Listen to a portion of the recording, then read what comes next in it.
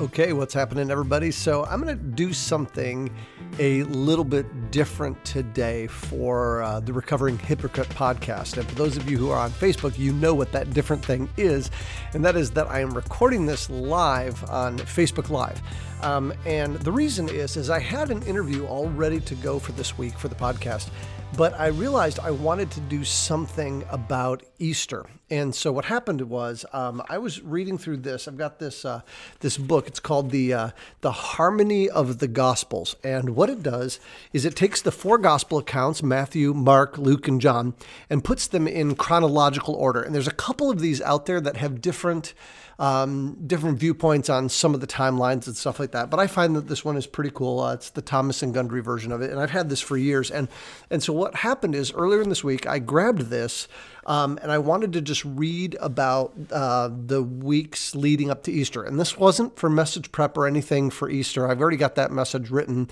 Excited about that, by the way. So just make sure you check out an Easter service. But I wanted to just kind of read this for my own sake. And as I was reading the events leading up to Jesus's crucifixion, I was struck by how often there were events that were clear depictions of the grace of God. And a lot of times we think about the cross of Christ and his resurrection and belief in him and kind of everything that happens post-Easter as being the grace of God stuff, but we don't think about the stuff that happened before Easter as being grace of God stuff. In fact, I was struck by how all of Jesus's life and ministry was just infused with grace. And so what I want to do in this episode is a little different.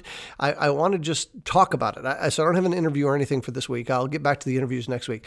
But I just want to walk through the weeks leading up to Easter and just riff on just what I was thinking as I was studying this for my own purposes earlier this week. And so for those of you on Facebook Live, I just thought I'd just throw up as a video. And if you want to, you can just jump over to noeljesse.com/podcast. I'll put a link on here for that so that you can download the podcast if you want to do it that way. Or if you're listening on the podcast and you want to watch the video, you can do the opposite. You can jump over to Facebook and find my Facebook page, and you can watch the video of me going through this passage. So just decided I'd do something different as I was recording it, since it was just going to be me and not an interview anyway. And so what I want to do is just kind of start with Luke 7.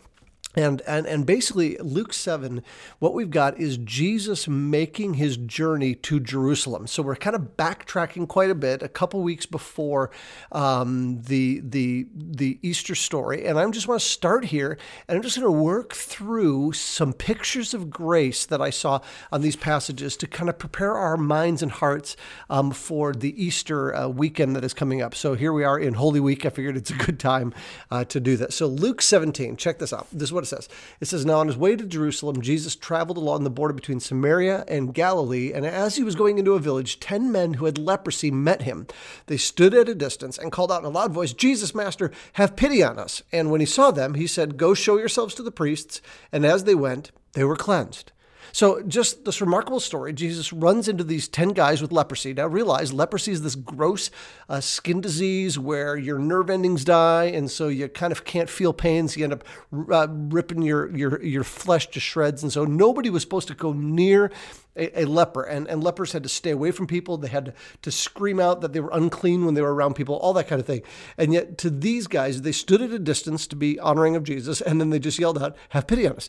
And I don't know what they were expecting, if they were expecting a miracle, if they were expecting food or money or whatever, I don't know. But they basically were wanting something, and Jesus says, go show yourself to the priest, and they were cleansed. Now the remarkable part of the story is that one guy comes back and thanks Jesus, and Jesus says, hey, where's the other 9? And in a lot of ways, people can think of that as a passive-aggressive thing. Oh, why is Jesus trying to say, kind of wrestle thanks out of the other 9 guys? But this is what struck me. Jesus, in his grace, and remember, grace is, in the most simple form, not getting or getting something positive that you don't deserve. What he's done is he has healed 10 people, including 9 who are ungrateful. That's grace. He didn't just heal the one that was going to be thankful to him, though, and Jesus knew the one that was going to rush back and talk to him and thank him and praise him and all that. He healed all of them. Let me just keep working my way through this passage. I just kind of was marking some passages here. Oh, Luke 18.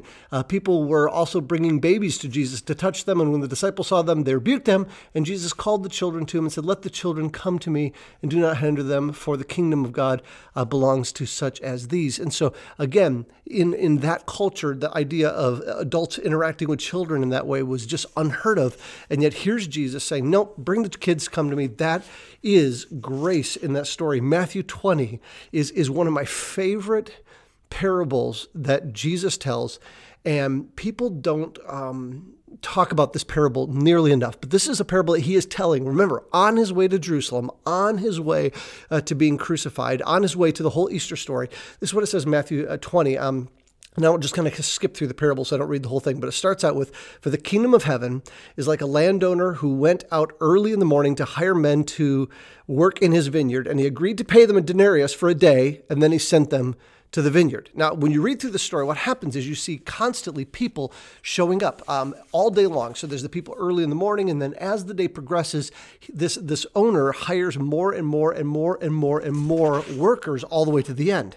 And so it says this. It says, "When the evening came, the owner of the vineyard said to the foreman, 'Call the workers and pay them their wages, beginning with the last ones hired and going to the first.' And the workers who were hired on the 11th hour came and each received," how much? "A denarius." So remember, at the beginning of the day, the master had promised 1 denarius to every worker, and now he's paying the ones who came and just worked a little bit of time at the end of the day. He's paying them a denarius. And so now you work your way backward, and so the guys who were paid at the beginning of the day or hired at the beginning of the day, they're like, "Wait a minute, man, if these guys are getting a denarius, I'm going to get like 1,000 denarius or something like that." And as everyone was paid, they realized everybody got the same reward. Now, this to us, it violates our sensibilities. But listen to what it says. It says, "They began to grumble and said, 'These men were hired last. They worked only 1 hour, and you've made them equal to us who have borne the burden of the work in the heat of the day.' But the master answered them, 'Friend, I'm not being unfair to you. Didn't you agree to work for a denarius? Take your pay and go. I want to give the man who was hired last the same as I gave you. Don't I have the right to do what I want with my own money?'" So check this out. What a beautiful story. Think about this. So often we, especially those of us who are professional Christians or mature Christians, we think of the grace of God as something we get more of, or we think about the pleasure of God and how pleased He is with us as something as we get more of as we mature or as we do more Christian things for Jesus. But this story basically says He is going to pour out the same grace on all of us. This is what He's telling as He's working His way toward His crucifixion. Matthew 20, He basically says to His disciples, we are going to go up to Jerusalem, and the Son of Man will be betrayed to the chief priests and the teachers of the law.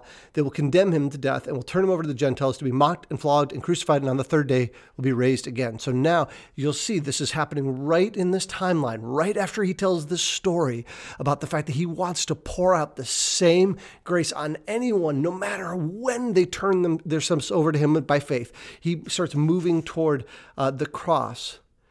And then even says to them when the 10, He told them, "Can you drink the cup that I'm going to drink?" Because there was this big fight. Two of the guys' mom got into this big fight saying, "Hey, Jesus, would you let my boy sit on the right hand and left hand of you in when your kingdom comes," and all this. And Jesus basically rebukes them and says, "You know that the rulers of the Gentiles lord it over them, and the high priests exercise authority of them. Not so with you. Whoever wants to become great amongst you must be your servant. Whoever wants to be first must be your slave." So again, He completely upends the structure. And what is He saying? He's talking again about grace. Then He runs into 2 blind men sitting on the road. And He asks them, "What do you want me to do for you?" And they said, "Lord, we want our sight." And so He gave them their sight. And then there's all of these miracles. We got the triumphant entry here. This is when Jesus is heading into Jerusalem for that last week. And He's getting ready to head in Jerusalem. I'm trying to find this story right here. Where is it? I think I went past it. I'm turning too many pages. But basically, as Jesus is entering the story, it's that classic Palm Sunday story that a lot of you heard last week. This is what I'm struck by in the story. First of all, Jesus gets on a donkey, and a donkey is symbolic of a king coming in peace. That is the grace of God. So again, what we've got here is he's not a king coming to conquer like everyone was expecting him to. He rode in on a donkey in peace. And then this is the striking verse for me. In Luke 19, verse 41, it says this: as he approached Jerusalem and saw the city, he wept over it and said, if you, even you, had only known on this day what would bring you peace, and that's him. But now it is hidden from your eyes. The days will come upon you, and your enemies will build an embankment against you and enter and circle you and hem you in on every side. They will dash you to the ground, and you and your children within your walls, and they will not leave one stone on top of another, because you did not recognize the time of God's coming to you. This is him entering the city. And when it says he wept, that's the word kleio. And kleio is more than just a little tear rolling down your face. Kleio is a deep, racking, just weeping kind of sobbing kind of prayer. Jesus's heart was broken for whom? For the city that rejected him, for the Israelites, the children of Israel who rejected him. That is the grace of God. Even as he's entering and everyone else is celebrating, he's weeping because he knows this rejection of him is coming, and he's not crying because he's going to feel rejected. He's crying and weeping and sobbing because they are going to reject him, that they're going to miss out on the salvation that he offers. That's why Jesus was sobbing and sobbing. So he enters the city, and I could just go through all of everything that happened in Jerusalem there, and all the miracles and all the preaching that he did. But just let's look at a few things. Matthew 21 says, Jesus said to them, I tell you the truth, the tax collectors and prostitutes are entering the kingdom of God ahead of you.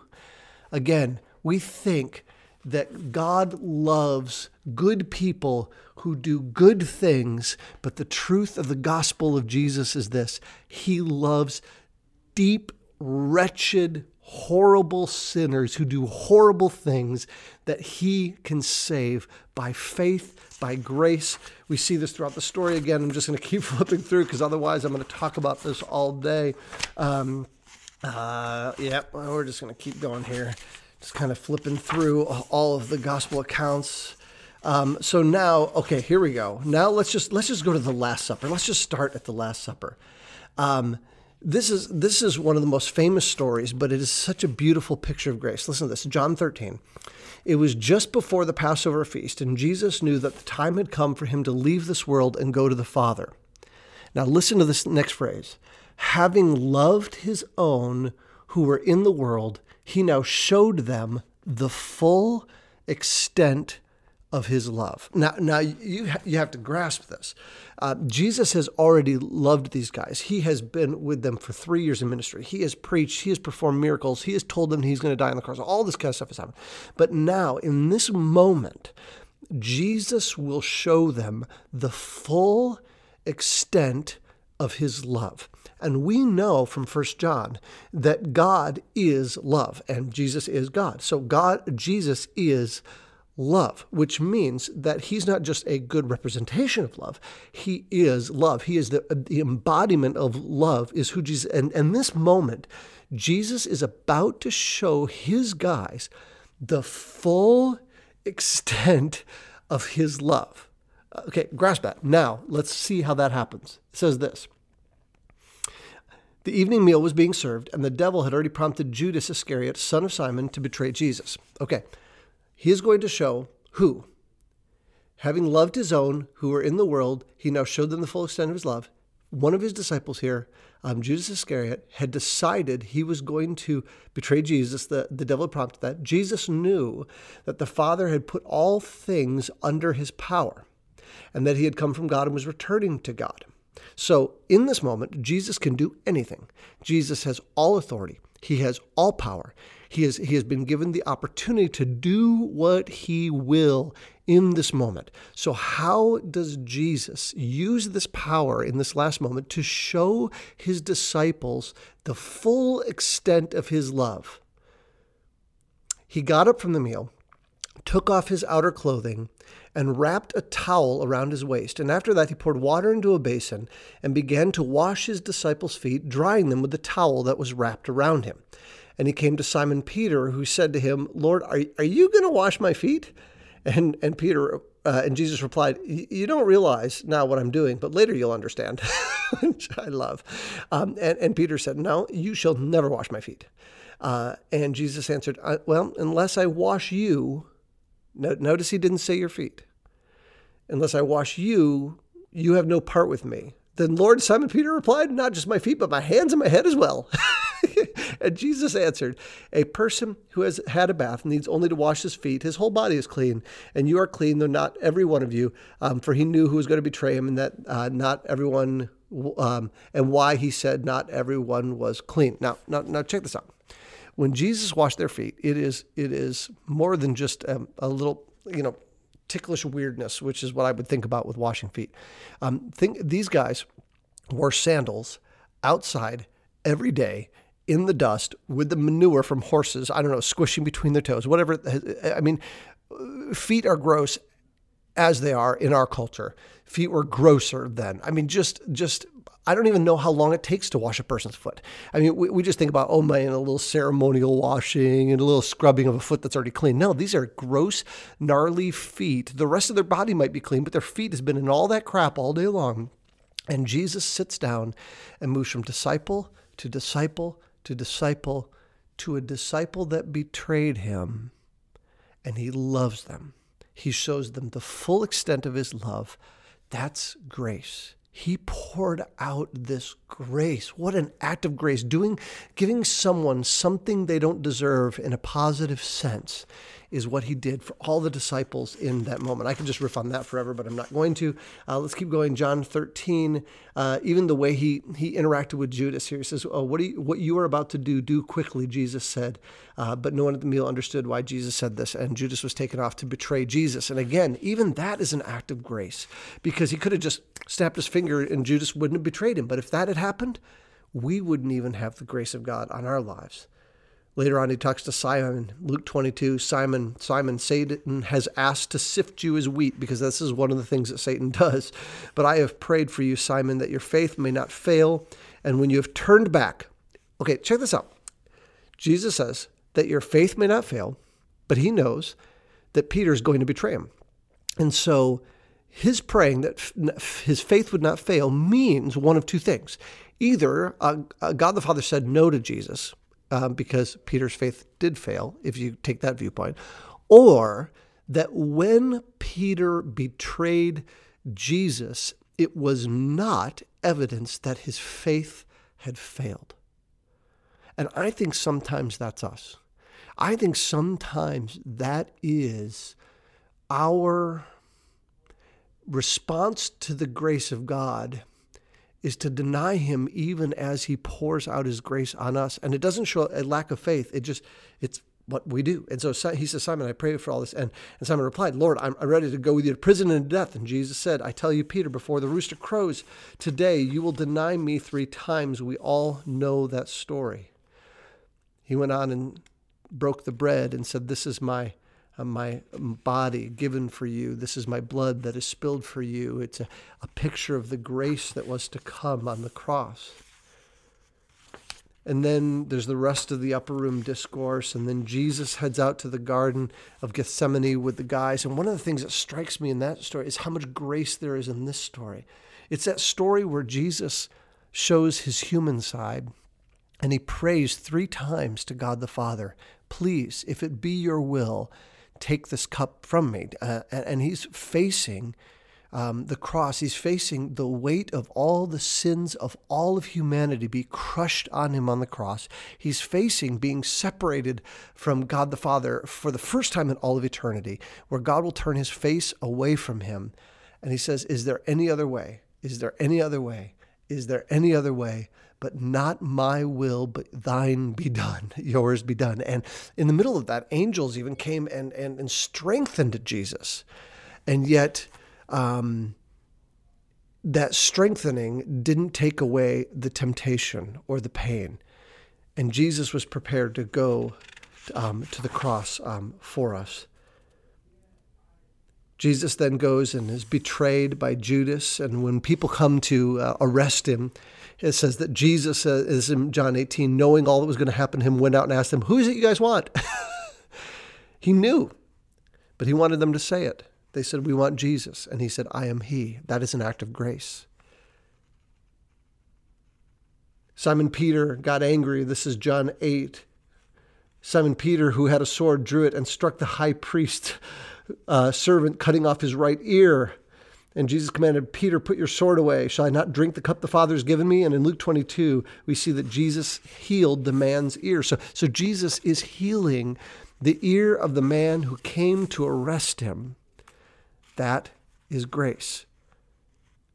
The high priests ran Jesus through a mock trial. And in Matthew 26, it says, they announced, "He is worthy of death." And then they spit in his face and struck him with their fists. And others slapped him and said, "Prophesy to us, Christ, who hit you?" And you know that he knew. But he offered them something good that they didn't deserve: his silence. He went through trial after trial. Eventually, hanging on the cross, Peter denies him 3 times, the denial that Jesus had predicted. In Luke 22, this is what it says. Peter replied to the final person who talked to him, "Man, I don't know what you're talking about." When that person said, "Certainly you follow Jesus, right?" And just as he was speaking, the rooster crowed, and the Lord looked and turned and looked straight at Peter. And Peter remembered the word of the Lord that was spoken to him. Before the rooster crows today, you will disown me 3 times. And he went outside and wept bitterly. Even that is an act of grace, because Jesus had already prayed for Peter that his faith would not fail. And I wonder in this moment if this was the deepest trial of Peter's faith that had ever happened. And God himself, through Jesus, was giving him grace, knowing that he was going to be failing him in that moment. Continuing on through the story, we've got, I'm not even sure where to go from here. Oh, let's go here. The soldiers mocking Jesus, they stripped him, put a scarlet robe on him, twisted together a crown of thorns, set it on his head.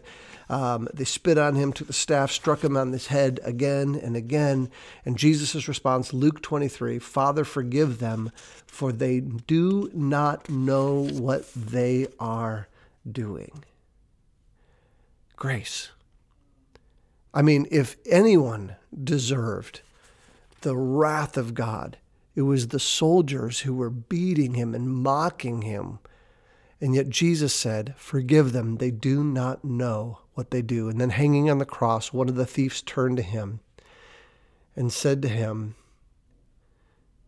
"Jesus, remember me when you come into your kingdom." And Jesus answered him, "I tell you the truth, today you will be with me in paradise." That's grace. And then Jesus looked down and he saw his mom. This is one of my favorite stories in the Easter story. He saw his mom and he saw John. And he said to his mom, "Woman, this is your son." And he said to John, "Dude, this is your mom." And basically he made sure that he was taking care of his mom in that moment. And on the cross, Jesus cried, "Eli, Eli, lema sabachthani," my God, why have you forsaken me?" as God the Father turned away from Jesus in that moment. So here's the deal. Again, this is just me riffing on this passage. Reading through this week, I have been stunned again and again and again by the grace of God. And as you get prepared for Easter this weekend, whether you are someone in the Lansing area who is part of the Riv family and you're going to come to one of our services this weekend, or you're anywhere else in the world listening to this podcast or watching the Facebook Live, let me challenge you to deeply consider the grace of Jesus going into this weekend. You are a wretched, terrible sinner. Your feet are as gross as those disciples' feet. You are as sick as a prostitute or as a tax collector. And yet when God looks at you, he looks at you with a smile and with love. And on the cross, Jesus poured out the full extent of his love for you when he died for your sins. It really happened. This is a historic fact. He was buried, and then on the third day, he rose from the dead, conquering sin, Satan, and death, so that you can be with him in eternity. In fact, one of the final things that he said to his guys in that upper room was, don't mourn for me. I am going to prepare a place for you, so don't freak out. When I am done preparing this place for you, I will come back and get you. And one day we all will be with him in glory. The ultimate act of grace is the one that we celebrate this weekend at Easter. So if you don't have a church home, find a church this weekend. Go celebrate with the people of God and meditate deeply on Jesus's grace for you. I love you. Happy Easter. And we'll talk to you soon.